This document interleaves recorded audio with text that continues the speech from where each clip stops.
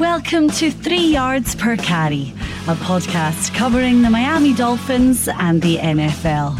Now, here's your hosts, Chris, Alf and Simon. Welcome to 3 Yards Per Carry. It is a season preview. We've been on for about 310 years without any proper professional football. And this weekend, something's happening. We played the Tennessee Titans. We shall look ahead to that. I am Simon Clancy, along with my colleagues and good friends Chris Kaufman and Alfredo Artiaga. Evening, gentlemen. Evening. Excited about the game? Ecstatic. I can't hold back my excitement. You sound about as excited. Yeah, I'm thrilled too. He sounds about as excited as being run over by a Paladin truck. I'm exhausted. I'm exhausted by this offseason. It's finally coming to an end, and all the feces that they've piled upon our football team come to an end on Sunday as they actually start playing games, and we get to see how good or not good they are. That Paladin reference will make sense a bit later on, dear listener, as we get to have a bit of fun. I just want to start on a slightly down note, actually. My friend died today. She was 40, and she died of breast cancer. And she left a good friend of mine and a young son called Freddie, and she had terminal cancer, and she tweeted on Monday that she only had days left to live, and then this morning she died. So I don't really know why I'm bringing this up, other than I suppose it's good to talk. She presented for the BBC. She made a very popular podcast about cancer, which is now #1 in the iTunes charts, and she's kind of started a conversation around how people deal with death and cancer by being open and honest and those sorts of things. So I just wanted to take this opportunity to say Godspeed, Rachel Bland, and thank you for the memories. Anyway, that was all taking it down a little bit, but let's start off. That's live. It is. Let's start off with a little reflection before we get to the professional game of the collegiate game, because it was a very interesting start to the weekend. Exactly. Very interesting start to the weekend of the opening weekend of the season in college football land. I am a diehard Florida State fan. Alfredo is a diehard University of Miami fan. And Christopher is a fan of the University of South Florida. One of us left the weekend very happy. Two of us left the weekend very distressed. That would be me and Alf. Yes. Because on Sunday night in Dallas and on Monday night in Tallahassee, Miami and Florida State laid large turds all over the college football landscape. We are still in mourning, frankly, aren't we? Whilst Chris sits there, this jolly little, USF are the best team in the state of Florida now, aren't we? Yeah. Bullshit. Yeah, but anyway. Isn't it UCF, the defending national champions, the best team in the state of Florida? Yeah, but we beat them a lot, so I think we can just say. Yeah, but they have the trophy from last year. Well, let's be fair, and the parade. Yes. Well, where would we be without the parade? Let's be fair, Alf. We lost to LSU and to Virginia Tech, respectively. Yes. Chris's that's team the luck of the draw. Had the incredibly tough battle against the powerhouse.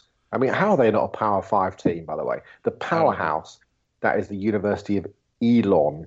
I mean, frankly, the University of Elon Musk would put up a better performance than Elon put up against USF. So, I mean, I don't know why we're sitting here. Well, that university would definitely have a more entertaining Twitter account. I would say that.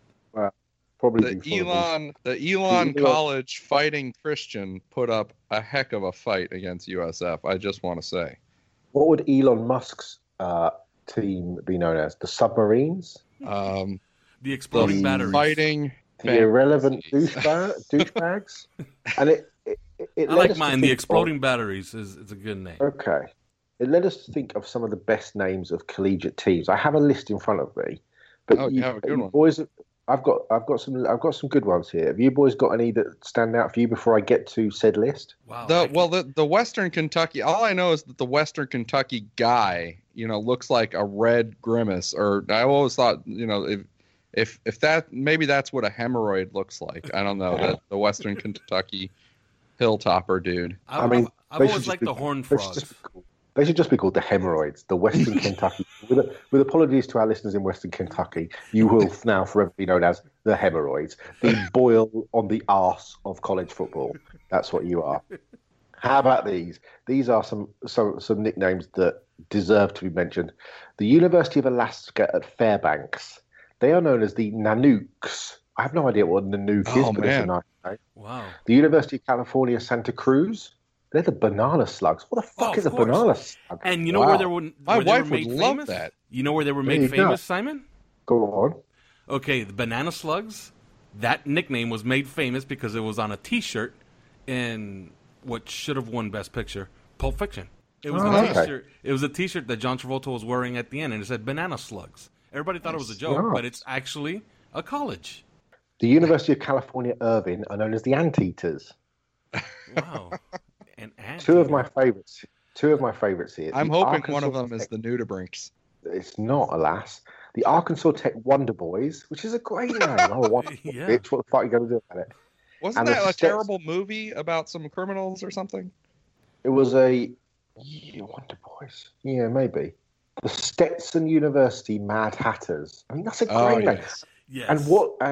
And the former LSU coach, the Hat himself, should be head coach at the Stetson University. Yes, of course. They are missing a perfect... Where is he now, actually? Les Miles. They are missing a perfect marketing opportunity. The St. Louis University... What is a Billiken? I have no idea what the hell that is. Okay, I'll look it up. Yeah. A devoted follower of Brian Billick? Here's a...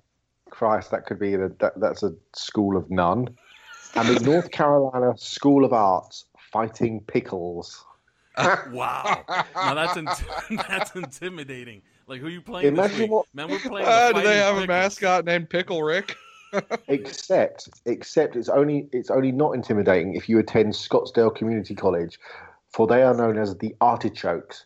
You don't want to get in. You don't want to be the ref when the Artichokes face the Fighting Pickles. That's all I'm saying. They always blow it at the end of the game. Yeah. Oh my God. Yes. So there you go. There's a few. The Ohio Wesleyan. They're known as the Battling Bishops, which over here has got some serious homoerotic connotations. Slightly different over there. That would be like being called over here or over there. They would be known as the Ohio Wesleyan Little Trumpets, and I'm just going to leave that there. Okay. And if you're a long-time listener of this podcast, you'll know exactly. Yeah, exactly. You will know exactly what we're talking about. But there's a few. I mean, you can. We are all on social media, and you can get us at 3 yards per carry if you can come up with some better names than that. I've just discovered the University of Chaminade are known as the Silver Swords. Silver Swords. It's a nice name. Yeah, Silver Swords. Continuing on with the phallic theme. Yeah. Yeah. Well, there you go. Who knew? Anyway, they are all better than the fucking Florida State Seminoles and the shitty Miami Hurricanes. Hey, why are you guys the fucking Florida State Seminoles and we're the shitty Miami Hurricanes? Because we're still better than you. Oh, really? That's racist. On what planet is that possible? I mean, every planet. Okay, you do understand that Miami's going to beat FSU by like 8 touchdowns this year, right? Of course you are. Like you did last year and the year before. And well, they did beat FSU last year. No, let's not forget. That was cheating. Where was the turnover chain? The turnover chain, it broke. It was nowhere to be found. I was at that watch party at Uncle Al's Sports Cafe in Sunrise. Well, yes. How was that? It's great. That place is great. It's brand new. It's on 1035 Sunset Strip on the corner of Nob Hill. Go ahead and laugh. Nob Hill. Ching ching, Nob Hill. Yeah, and Sunrise Boulevard. Yeah, they're going to be doing a thing this year for the NFL. Like every Thursday and every Sunday, they're going to have drink specials. And on Thursdays, they're going to have $13 domestic buckets, which is 5 beers in a bucket. $13. How many this time, Alf? Wow. How many? You know what? I have the receipts. Hold on. Give it to me. Let me get the receipts. Oh, Christ. Let him go through his wallet. And if you hear this, these are the receipts. Okay. Got the receipt for the MRI he needed on his liver afterward. Wow. I have 3 buckets. Whilst you're adding up, can I ask you a question? Go ahead. Is Uncle Al real? I have no idea. Is there an Uncle Al? I have no idea. But they have a great little patio, and the imported buckets are $18 each. And they're going to be giving away T-shirts every Thursday night. And on Sundays, at least this Sunday, they're going to be giving away a TV. And by the way, we gave away a TV at this watch party, and guess who won it? A Cavs fan. A Cavs fan? Yes. Listeners, can I just tell you something? Because in the little preamble that we had before setting up and pressing play on the podcast, I said to the boys, why don't you sing You Can Call Me Uncle Al by Simon and Garfunkel? To which both these morons went, the song's not called You Can Call Me Uncle Al. It's called You Can Call Me Al. As if I didn't actually know that. I mean, I'm not a child, and this is not my first musical rodeo. And yet these two believed that I thought You Can Call Me Al. What would a musical rodeo be like? I don't know. It would definitely. Could you describe it in that like sort of pseudo bureaucratic British stuffy voice that you just did there? Yeah. It would definitely involve the Stetson University Mad Hatters. By the way, the count was 3 buckets. I have the receipt here. I'm gonna actually post it online so people don't think that I'm lying. So that's 3 buckets. I feel like that's somewhere beers, but Ethan I think stole 2 beers from me, so I drank 13. Did you put any bets on? Well, for that game? No, I did not. Yeah. No, I did not. But I did have some conch fritters and grouper bites. Do you know what those things are? I mean, you're just saying words. They're not in any order I recognize. Okay. A conch, a conch, is a snail that's inside of a shell found in the Caribbean. It's called a conch. You know that, right? You've read Lord of the Flies. Yes. Clearly not. But I live around people from the Bahamas, and they call it conch. I tell you, you don't call me a conch, mate. Get away with it. I'll come and slap your face. Tell our listeners about our sponsor. Okay. You ready, listener? Because the NFL and NCAA seasons are upon us, and it's time to take your pigskin knowledge to the bank at BetDSI.com. BetDSI are celebrating 20 years online and have built an impeccable reputation for great service and fast payment for your winnings. They've got an excellent mobile interface so you can play, win, and get paid anytime, anywhere. To help you get started with some extra bang for your buck, BetDSI is offering double your money on your first deposit. That's right, deposit to start winning and get up to $2,500 free. Last week, we couldn't believe it was $2,500, but it's true. Double your money from the get-go. When it comes to football, BetDSI has every wager you could ever want or imagine. If it's happening in sports, BetDSI will put a line on it. You bet on the NFL, the NCAA, apart from Miami and FSU because you'll bet to lose, Major League Baseball, UFC, the Premier League, esports. You could even bet on when the president will get impeached. You know you're ready to win. You can join BetDSI today using promo code YARDS101. That's YARDS101 to get in the action and get paid. So don't stand on the sidelines this season. Be in it to win it and enjoy the games that much more when you bet at BetDSI.com. Boom. Right. Coming up, we shall preview week 1 of the NFL season. Actual football with your and our Miami Dolphins. First, this. Here at the 5 Reasons Sports Network, we don't have the typical staff meetings where everybody is staring at the wall and the clock. We do them at bars, we do them at restaurants, and we do them at Soccer Zone Indoor. That's the corner of Miramar Parkway and Flamingo Road in Miramar. Beautiful new facility. And on Wednesday, September 12th, we have an indoor field from 7:30 to 9 p.m. It is a beautiful pitch, as my co-host Chris Whittingham would say.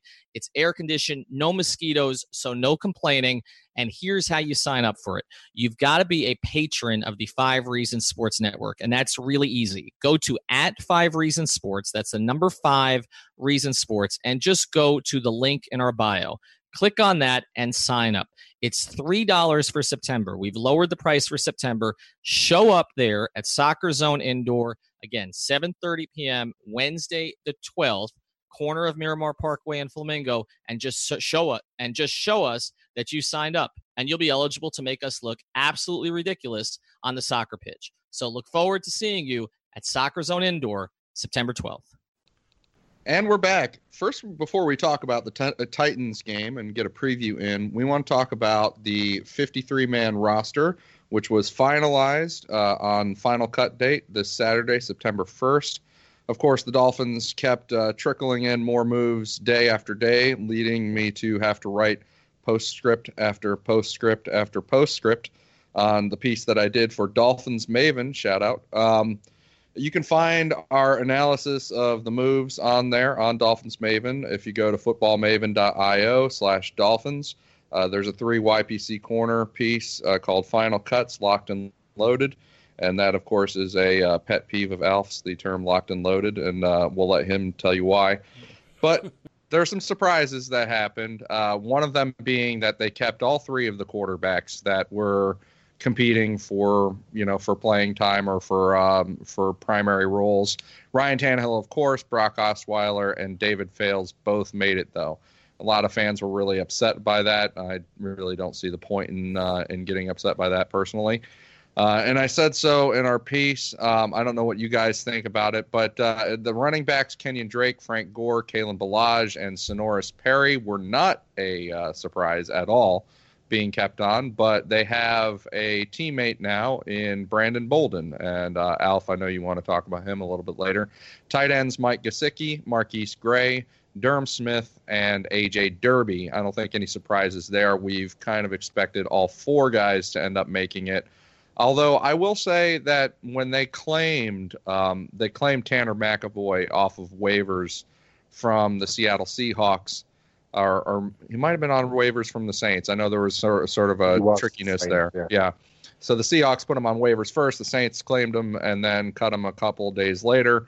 The Dolphins took him. He's a 6'6", 230-pound guy that will remind you of Zach Miller, formerly the quarterback of University of Nebraska Omaha, who Adam Gase coached in Chicago as a tight end.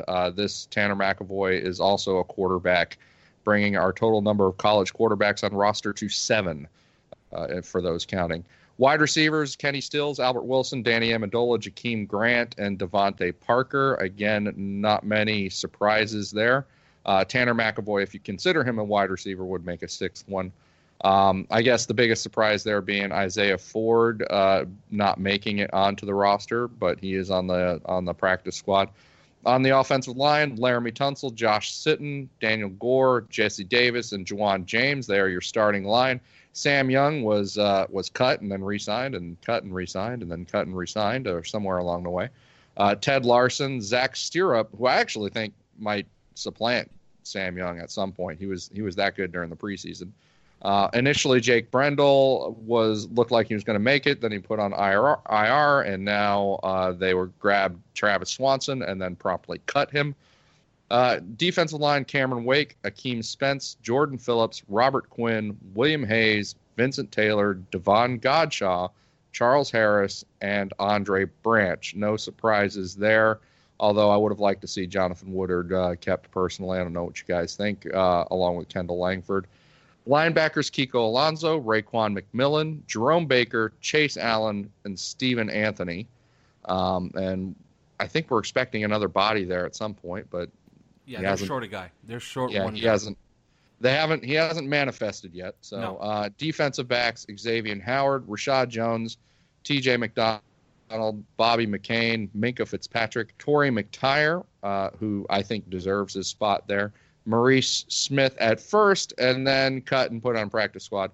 Walt Aikens and Cornell Armstrong, the surprise guy that made it. That we weren't surprised because we predicted it here. And then of course the 3 special teams guys. I'm gonna open this up to everybody. To first, Alf. Anybody on any position, like what surprised you about these cuts? What really stood out? Like, is there something that you think is actually going to make a difference, or is this just cut date and these are all bottom of the roster guys anyway? Yeah, most of this we expected. What really surprised me was Maurice Smith being cut, because I'm pretty certain that he can play in the NFL. And if you look at our roster, I guess you can say if Minkah Fitzpatrick is going to play in the slot, we might be short a single high type guy.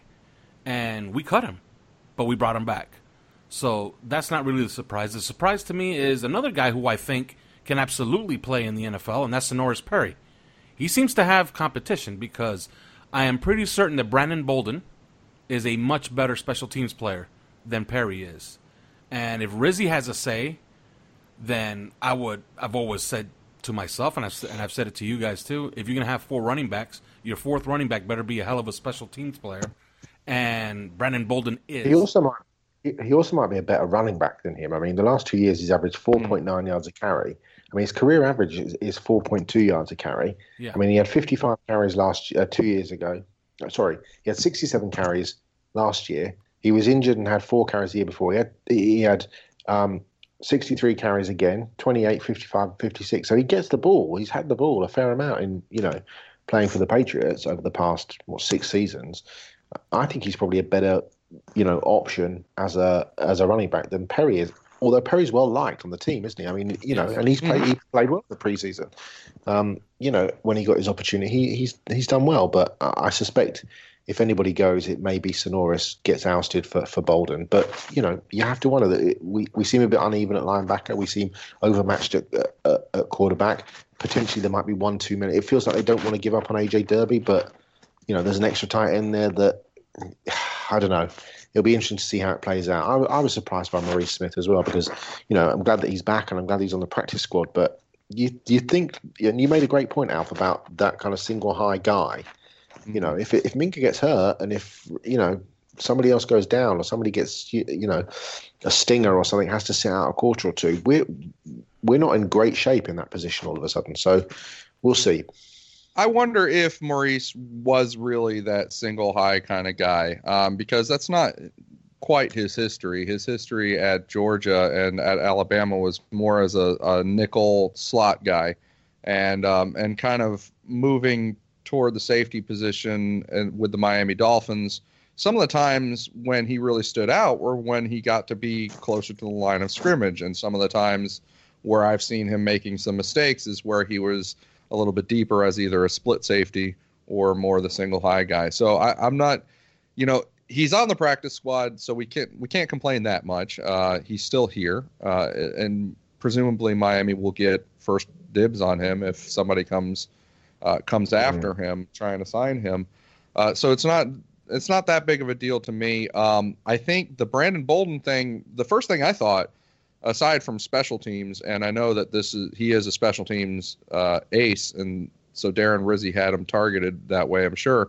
But the first thing I thought is we're facing Dion Lewis this week, and Brandon Bolden, I don't know, he was teammates with Dion Lewis for a while.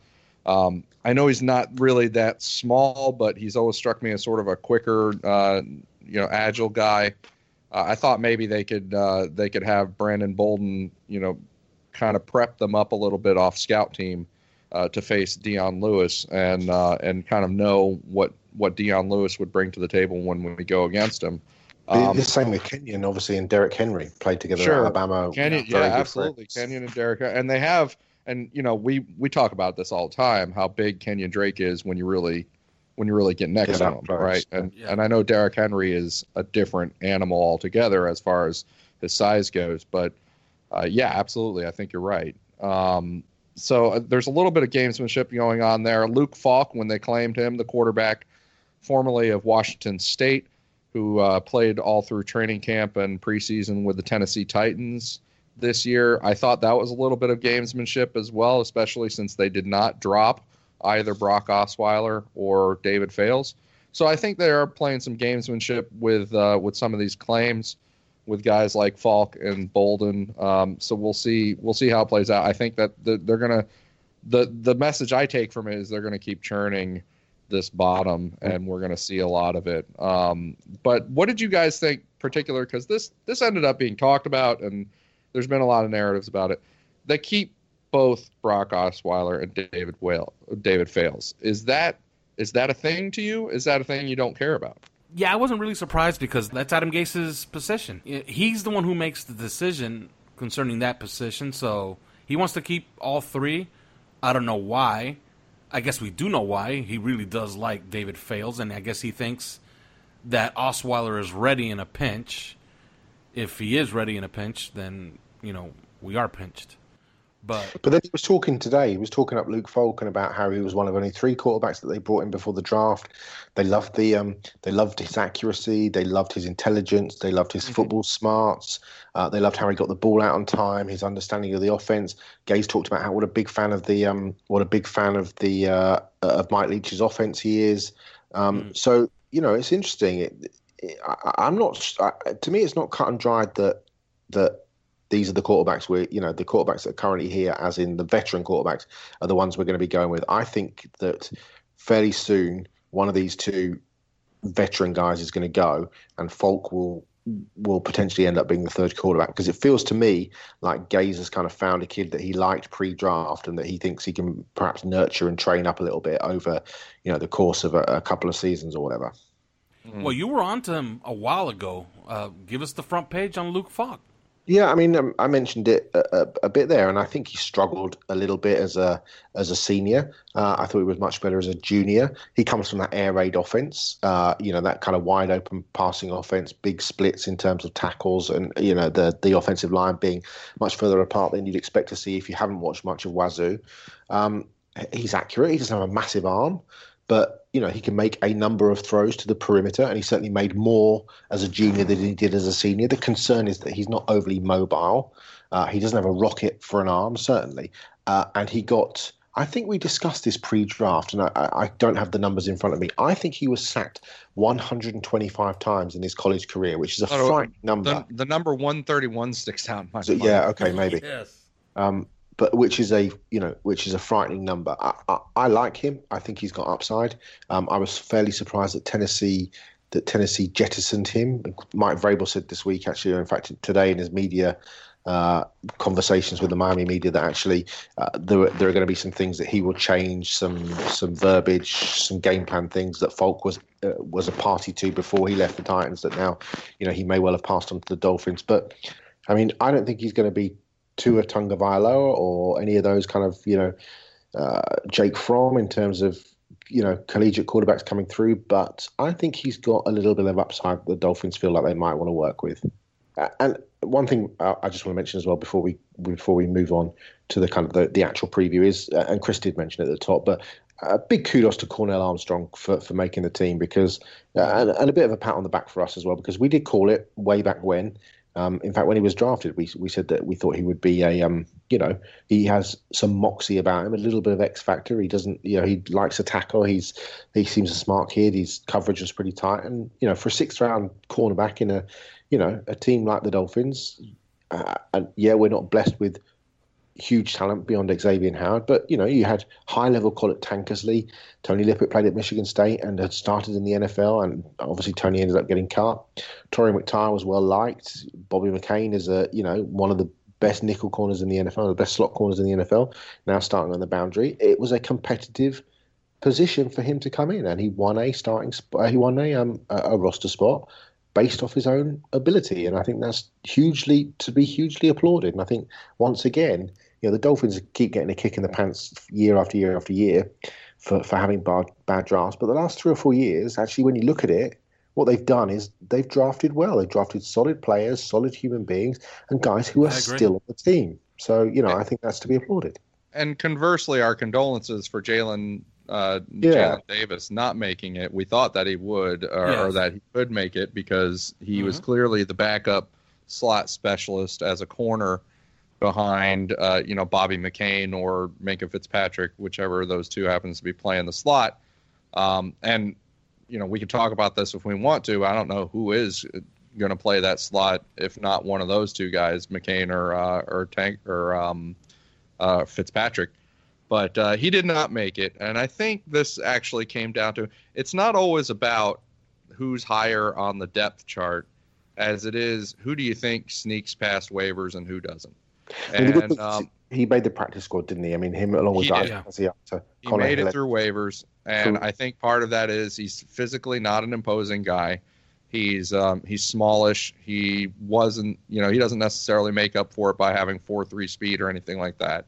So you're making a strategic decision, and there was some sort of strategic, planning, I think, with respect to Maurice Smith as well. But they thought he would make it through waivers, and he did.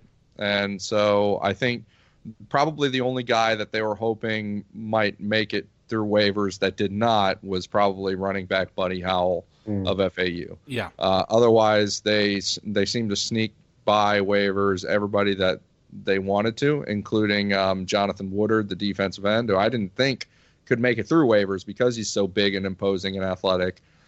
Those kind of guys usually get snapped up. But Jalen Davis is not that. It's a really strong practice squad, actually, when you look at it. It is. If you look at the list. Asiata, Connor Hilland, Leonte Carew, who's who's played in the NFL, Isaiah Ford, Jeremy Langford, who's numerous snaps in the NFL, Cam Malvo, who played well last year. We talked about the boy Woodard. Jemias Pittman might have been a bit of a surprise. You kind of weigh out whether it was him or going to be him or Anthony Moten. Quentin Poling made the practice squad, and obviously Jalen as well. It's a decent, as far as practice squads go, there's some decent names on there. And kudos to the front office for parlaying a great Jordan Lucas performance in the fourth meaningless preseason game into a draft pick. Yeah. And, of course, my boy, Kalen Ballage. Superstar. Oh, my Christ. There we go. Superstar. He destroyed the Atlanta Falcons. The fourth-string Falcons. Yes. It was glorious. What a performance. Spectacular performance. Well, Chris, we're going to break. And I know we've been very break-heavy, okay? But we promise you, listeners, when we come back from break, we will preview Dolphins, Titans next. But first, these words. Josh Darrow here, host of the Five Rings podcast, where it's always a cane sting on the 5 Reasons Sports Network. What are we about? Pretty easy. I want to tell stories, and I want to share the journey for the players and coaches, past and present, affiliated with the University of Miami. Take Manny Diaz. He grew up in Miami. He grew up going to the Orange Bowl.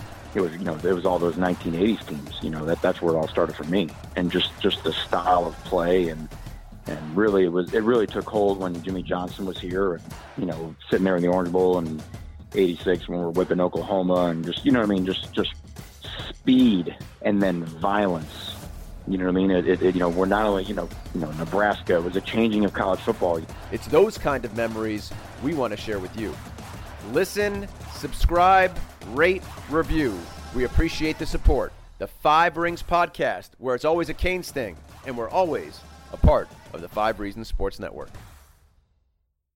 Hey, this is Seth Levitt, and I am here with two-time Miami Dolphins team MVP. Seth, man. They already know this is OJ McDuffie. Why don't you tell them what we're really here for? We're excited to join the crew at the 5 Reasons Sports Network to bring you our new podcast, The Fish Tank, Dolphins Tales from the Deep. OJ, tell them what they can expect when they dive in. Yeah, Big Seth. We've got some of your favorite all-time Dolphin players in the tank sharing some of the best stories that you've never heard. So it looks like Sasquatch because he's chasing me. Because you know Izzo with his clothes on. He's so hairy, that guy. Wait, why are you looking at me like I know Lizzo with his clothes off? Seth will know Izzo with his clothes off. So make sure you find The Fish Tank on iTunes, Apple Podcasts, or if you're one of those Android people, Google Play Music, or on several cross-platform apps, including Podbean and Stitcher. Thanks for diving in.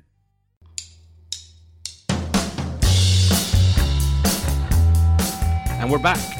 And as promised, Dolphins, Titans this Sunday at Hard Rock Stadium. I've made my feelings known about this team. I think that they're going to be pretty good this year. I'm not talking Super Bowl good and not championship good, but entertaining and good. What say you, Simon? It's interesting because we had this discussion on WhatsApp a few days ago, and I think Tennessee are a better side than you boys are giving them credit for, I've got to say. I mean, I'm not saying that they're going to, you look at some of the names, even just the off-season acquisitions, Dion Lewis, Benny Logan, Kenny Vaccaro, Malcolm Butler, kind of decent. They didn't lose any stars, really. Eric Decker, Carl Klug, Denoris Searcy, Avery Williamson, I suppose, was a decent starting linebacker. But, but they've got a new head coach. Mike Mularkey's gone. And, if you're a Tennessee fan, that's got to be a good thing. Matt LaFleur comes in. He was offensive coordinator, get that word out, under Sean McVay last year with the Rams. Dean Pease has come in from Baltimore to run the defense. I mean, Dean Pease is one of the great NFL defensive coordinators, and that's a significant coaching upgrade for the Titans. And I look at both sides of the ball, and they've got good players. Obviously, they're going to go as far as Marcus Mariota takes them. This is year 3 for Mariota now. I mean, he's been more good than bad, I think, and there's. There were times when he flashed like he was going to develop into a franchise quarterback. He's had some injury issues, but this season is going to be the time when you're going to see him take the next step. You look at the running back position: Dion Lewis, Derrick Henry, out wide, Corey Davis. This is year 4, by the way, for Marcus Mariota. Year 4, okay. Delaney Walker, Delaney Walker's one of the most underrated players potentially in the NFL. They've talked also one of the oldest. Yeah, absolutely. But he's still playing. Tom Brady's one of the oldest as well, but he's still playing at a fairly high level. Corey Davis. In the pocket. Yeah, of course. But, come on. Walker's a good player. I know. Yeah. Corey Davis has had that. He's been their star of spring and summer in terms of performers in camp, and it'll be interesting to see how that defense works. Will Rashaan Evans play? Harold Landry's played well in preseason and in camp, and then you've still got Wesley Woodyard and Brian Arapko and Derek Morgan and Kevin Byard at free safety, the All-Pro free safety who led the league in interceptions last year. Yeah, absolutely. You've got Logan Ryan. You've got the kid they drafted in the first round last year from USC, the cornerback whose name completely escapes me, but returns kicks as well and came on really strong. Jackson. Yeah, Adoree Jackson. So I don't know. I think we underrate them at our peril, especially when you look at the not only the upgrades they've made in personnel on the field, but notably adding Matt LaFleur and Dean Pease. Be interesting to see how Mike Vrabel, is he a head coach really? Did he, if he'd have played for the, Bengals or whatever, rather than coming through at the Patriots, would he potentially have got the chance he got? Was he a really great coach with the Texans, or was he, working for excellent defensive coaches?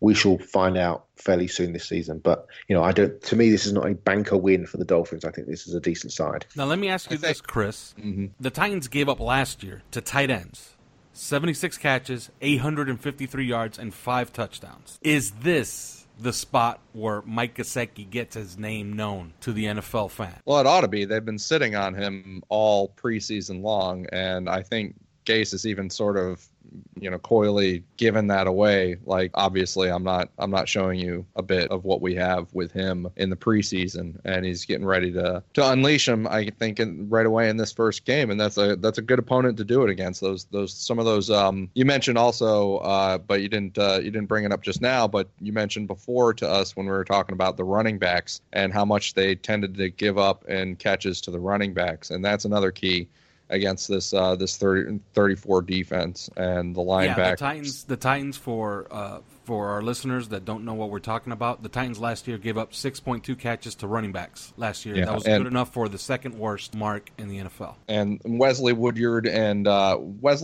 is not as fast anymore, if he ever was really that fast. And Will Compton, not exactly, burning anybody up. So I wonder about those linebackers in coverage. I mean, Rashaan Evans, you can talk about how much we liked Rashaan Evans coming out of college, but Rashaan Evans is a rookie, and he hasn't played at all because he's been injured. So how much can you really expect out of him in this game? Harold Landry, I think we all liked him as a pass rusher.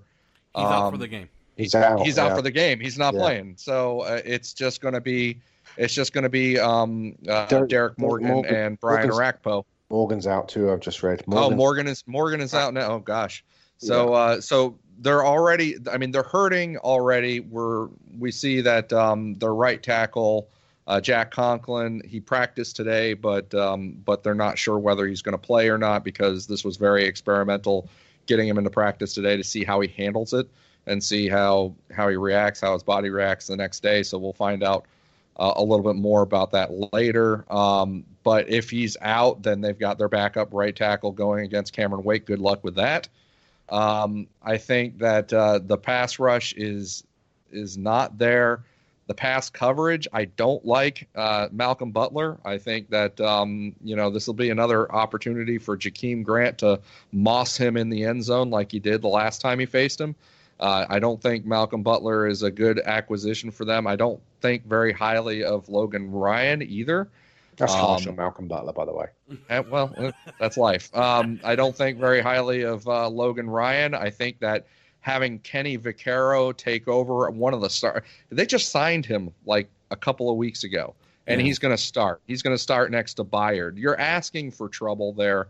This is not a team that played well in the preseason, and I know the preseason is the preseason, but there are certain things about the preseason that you actually do pay attention to, like your pass coverage, your pass rush, and how well you execute in the passing game on the offensive side of the ball, as well as your special teams. Well, their special teams sucked in the preseason, and their pass rush sucked in the preseason, and their pass coverage was meh.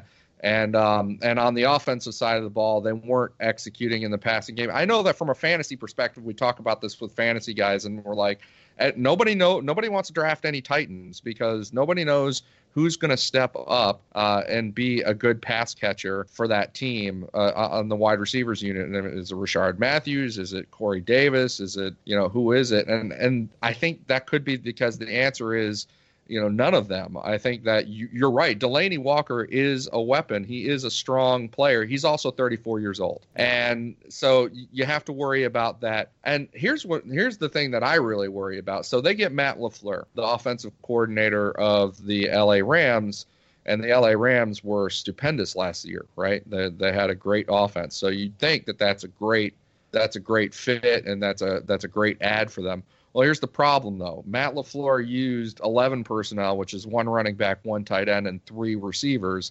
He used it 81% of the time with the LA Rams last year. That was leading the league, okay? So they were foremost in the league in using 3 wide receivers and using 11 personnel. The Titans were one of the teams that used 11 personnel the littlest amount of time in the league last year, only 44% of the time. And there was a reason for that. Marcus Mariota, or the quarterbacks of the Tennessee Titans altogether, threw 3 touchdowns and 13 interceptions out of 11 personnel last year.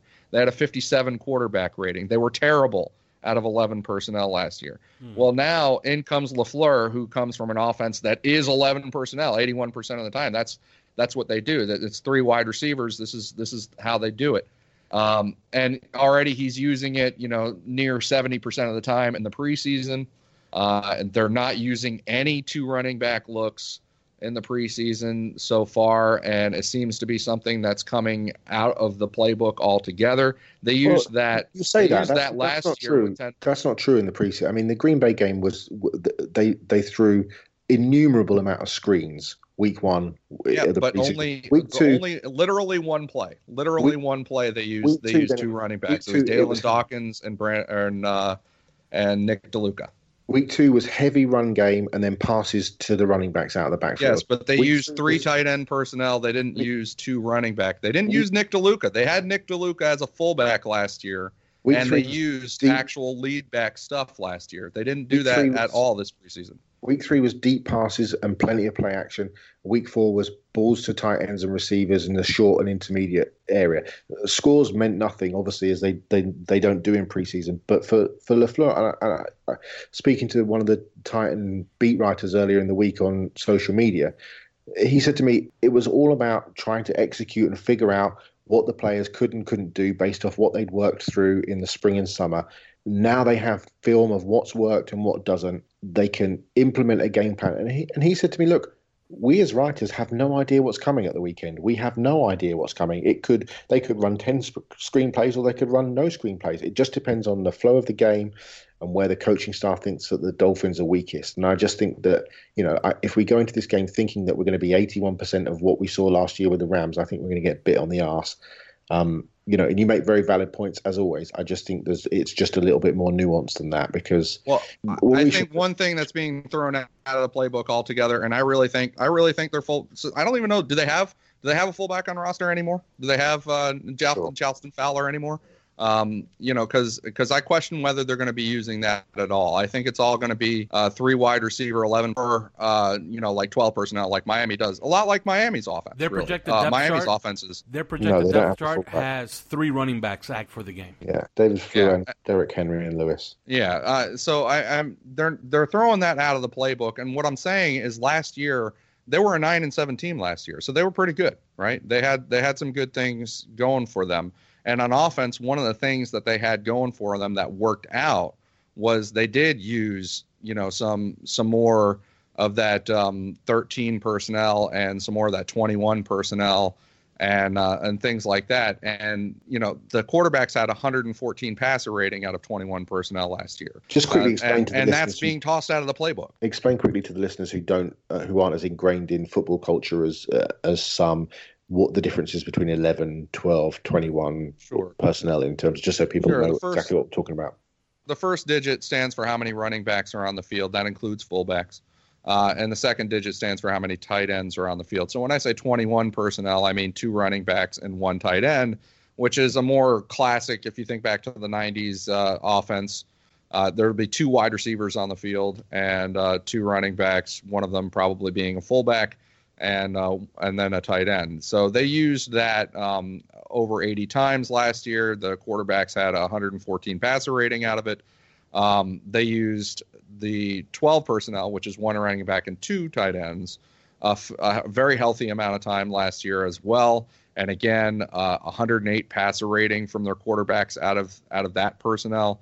But in steps an offensive coordinator whose history and experience with LA suggests that he's going to go with a lot of 11 personnel, which is 3 wide receivers, which is what we've been dealing with in Miami under Adam Gase for the most part. Mm-hmm. Not quite as much as LA did, but very, very often. And I'm just saying their quarterbacks last year were terrible out of that personnel group. They're 57 passer rating, 3 touchdowns, 13 interceptions, not a very high success rate.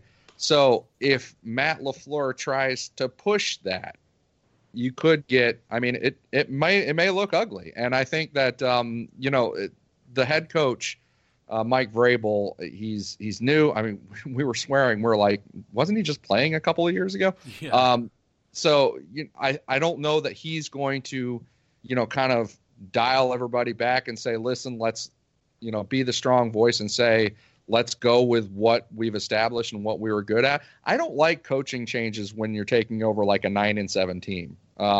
Because usually when you're taking over, a new coach is taking over a team, you get a win worth of bump the next year, right? Yeah. At least a win worth of bump the next year. But you're usually taking over a bad team, and so there's some reversion back upward. You take over a 9-7 team with a new coach, I don't think you get a win bump up. I think you go down. I think there's more destruction before there is building up. And so overall, I look at the schedule that Miami has. Let's take aside, Simon, you've been high on the Dolphins. Alf, you've been high on the Dolphins. I've been very high on the Dolphins. Let's take aside all of our BS and all of our narratives and go with the national narrative, which is that the Dolphins are going to win 6 or 7 games. Well, you have to look at the schedule of 16 games and rank them up by easiest to hardest and say which of those 6 or 7 games are going to be wins. That's the thing about predicting 6 or 7 games. You have to win 6 or 7 games. So I look at this and I'm ranking them. And where do you think this home game against the Tennessee Titans in week 1, with a bunch of guys coming back for the first time that haven't played all preseason, like Brian Orakpo and some other, and Delaney Walker and Rashard Matthews and other guys, where do you rank this one as far from easiest to hardest? Because for me, it's, at least in the top 3. And so I think this is a win for Miami. Easiest. Yeah, I would say so. And let's talk about the elephant in the room, Marcus Mariota. He was really good in 2016. After I saw him play in 2016, I was ready to say that he was going to be the next, star young quarterback in the NFL. I wouldn't say elite because people that know me on Twitter and have heard me on this podcast, I only consider like 3 quarterbacks elite, and then I consider another handful as extremely good, and then the rest are just in a big old bushel of competent quarterbacks and incompetent quarterbacks. I was ready to put him in that little group of very, very, very good, but 2017 came. He was terrible last year. Yeah, but don't forget, he had a pretty bad thigh injury, hamstring injury that really limited him. He wasn't able to, at times he was barely able to drop back, let alone, manipulate the pocket, which was known for Oregon and in his early time with the Titans. I don't think you can necessarily judge what we're going to see on Sunday with what happened last year, given the restrictions that the injury caused to his game. I know he only missed 1 game, ironically, against us, but I don't think that you can necessarily say that, the Marcus Mariota we saw last year is the same Marcus Mariota that will be out this season as long as he's healthy. The correlation is 2 because of the injury. I just don't think you can do that. What do you make of it, Chris? Well, I think that, first off, you're right. In 2016, he definitely had a better year. But for the record, his lowest passer rating still came out of 11 personnel with 3 wide receivers on the field. He's not a 3 wide receiver kind of guy, I think. I think he's not the kind of guy that will against an NFL defense can have all those wide receivers out there and spread you out. It's not like college where he played at Oregon. I don't think he's that kind of guy. So he had his lowest passer rating that year out of that formation or that personnel grouping, and I get worried that they're going to push it. They're going to force it this year because of who they got as the offensive coordinator. That's my main takeaway about Mariota. You're right. He was not good last year. But I think you can explain some of that with the injury, sure. How much, I don't know. I just think that they're probably ruining a little bit of what they already had going for them, I think, on offense. And then on defense, I just don't like the secondary in that unit or the linebacker. I don't like the coverage unit at all. Mm-hmm. And I don't think Dean Pease can just manufacture it. By the way, you just said it was the third easiest game, right? That we would have all season. Is that right? One of the top three, somewhere. Okay. We played the Jets twice, the Bills twice, the Raiders, the Bengals, the Colts. I mean, I think this is up there with the Raiders or the Bengals easily. I think you're in for that. Raiders. The Raiders are a hot mess. Yes. Yeah. And especially with their coach and that offseason that they've had. I mean, look. The Jets are starting a rookie quarterback. That's 2 games we play against them. I mean, the Bills are so bad that they're having to start Nathan Peterman because Josh Allen is flattered to deceive, and that offensive line is so atrocious. The Raiders, I don't know. I mean, nobody knows what's going on there. I mean, they just traded for A.J. McCarron, who was going to be the third-string quarterback at the Bills. I mean, astonishing. The Bengals, whatever. I mean, look, even the line. They could be all right, couldn't they? Who? The Bengals. Could they? I like their defense. I like their defense. Yeah. I think Joe Mixon's going to be a little bit better. AJ Green is still alive. And, the Lions? And contrary, I also do like the Lions. I like Matthew Stafford. No, the Lions could be all right, too. I like Matthew Stafford, but I'd take the Tennessee Titans over the Detroit Lions on a. Well, you know what the Lions did though? They kept on their offensive coordinator, right? Yeah. Isn't it still Jim Bob Cooter? It is still Jim Bob Cooter. What a great name. Absolutely. But yeah, he's still there, and they had established a really good offense under him last year, and we have every reason to think that that's going to keep going. That's sort of where I'm going with this Tennessee thing. And the other thing about Tennessee is this is at home, and I don't think you can overstate this. Because Miami at home under Adam Gase scores 25 points a game. That'd be a top 10 offense in the NFL. Yeah. Okay. They score 25 points a game. They played 15 games at home in Adam Gase's tenure with Miami. And 9 of those, or 8.5 of those, however you want to consider that Arizona game where Tannehill went out in the middle of it. 8.5 of those games were played with Matt Moore at quarterback, with Jay Cutler at quarterback, with or even David Fales at quarterback. He played for a home game against the Buffalo Bills.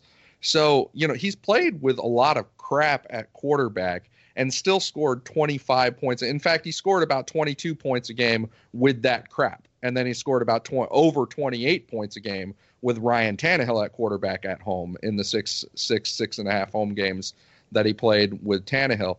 In those 6.5 games or whatever you want to say, they won. They only lost one time. They've only lost one time at home with Ryan Tannehill at quarterback under Adam Gase. It's just one, and coincidentally, it was to the Tennessee Titans. But still, this is a good home offense. Adam Gase clearly calls the game a little bit differently at home, a little bit more aggressively at home, and it pays off for them. And they score like 28 points a game with Tannehill at home. So this is a big deal, the fact that it's at home. You're talking about Cincinnati game. Well, yeah, that's in Cincinnati, though. The Jets game, and I don't expect the Jets or the Bills to be very good. But 2 of those games are going to be up there in New York and in Buffalo. And that's division work, where things always happen in division work. Right, boys, enough of the Titans preview. We know where we will stand. Let's have a quick, before we wrap up and finish here, let's have a quick look at some predictions for the rest of this season. What do you think the Dolphins' record will be come the end of December after the game against the Bills on the 30th of December? What record will we be looking at? Will we be in the playoffs? Will Adam Gase still be head coach of the Miami Dolphins? Will Ryan Tannehill still be the quarterback of the Miami Dolphins heading into the preseason? Where do you think we stand on all of those questions, Christopher? I'm going to go with a solid 9-7. I think that the way they performed in the preseason in the passing game, as well as defending the pass, it points toward a certain level of production. I think, you can go back and do some predictive analytics on this, as I have. I think they're a good team. There might not be one of the best teams in the NFL, so I'm going to go with 9-7. I think they will be 8-6 with 2 games to go, needing to win both games to make the playoffs. They'll win a close one against the Jaguars, and they will beat a tanking Bills team to go 10-6 and make the playoffs, and probably travel to San Diego for the first round.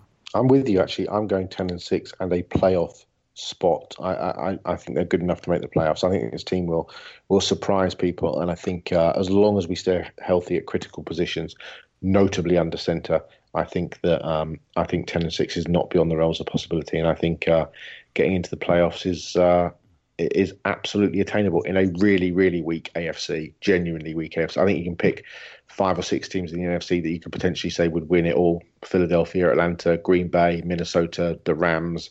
It's hard to look pretty much past the Patriots. Maybe the Texans if Deshaun Watson's okay. Maybe the Jaguars if Blake Bortles grows a pair of balls. Beyond that, it's difficult to see a team coming out of the AFC. So I think it's up for grabs. All right. Let's bring it to this game, though, because we predicted the season. We've previewed the Titans game. We've sort of weighed in.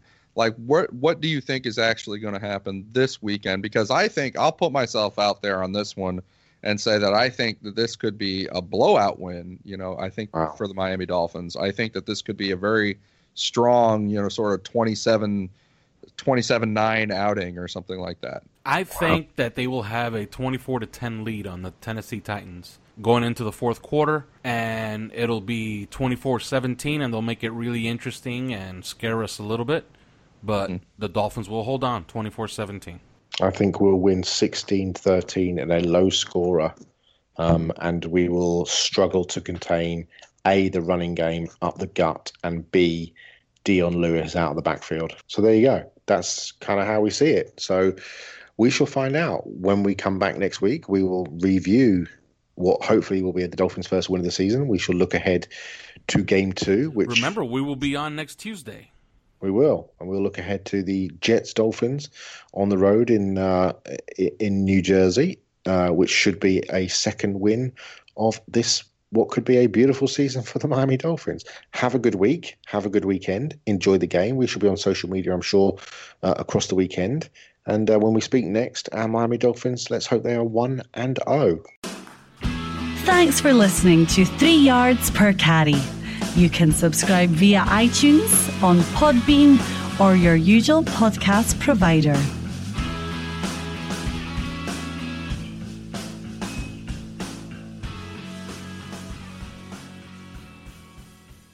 Brain fog, insomnia, moodiness, weight gain. Maybe you think they're just part of getting older, but MIDI Health understands that for women over 40, they can all connect to menopause. It's at the root of dozens of symptoms we experience, not just hot flashes. MIDI clinicians are menopause experts, offering safe, effective, FDA-approved solutions covered by insurance. 91% of MIDI patients get relief from symptoms within just 2 months. Book your virtual visit today at joinmidi.com.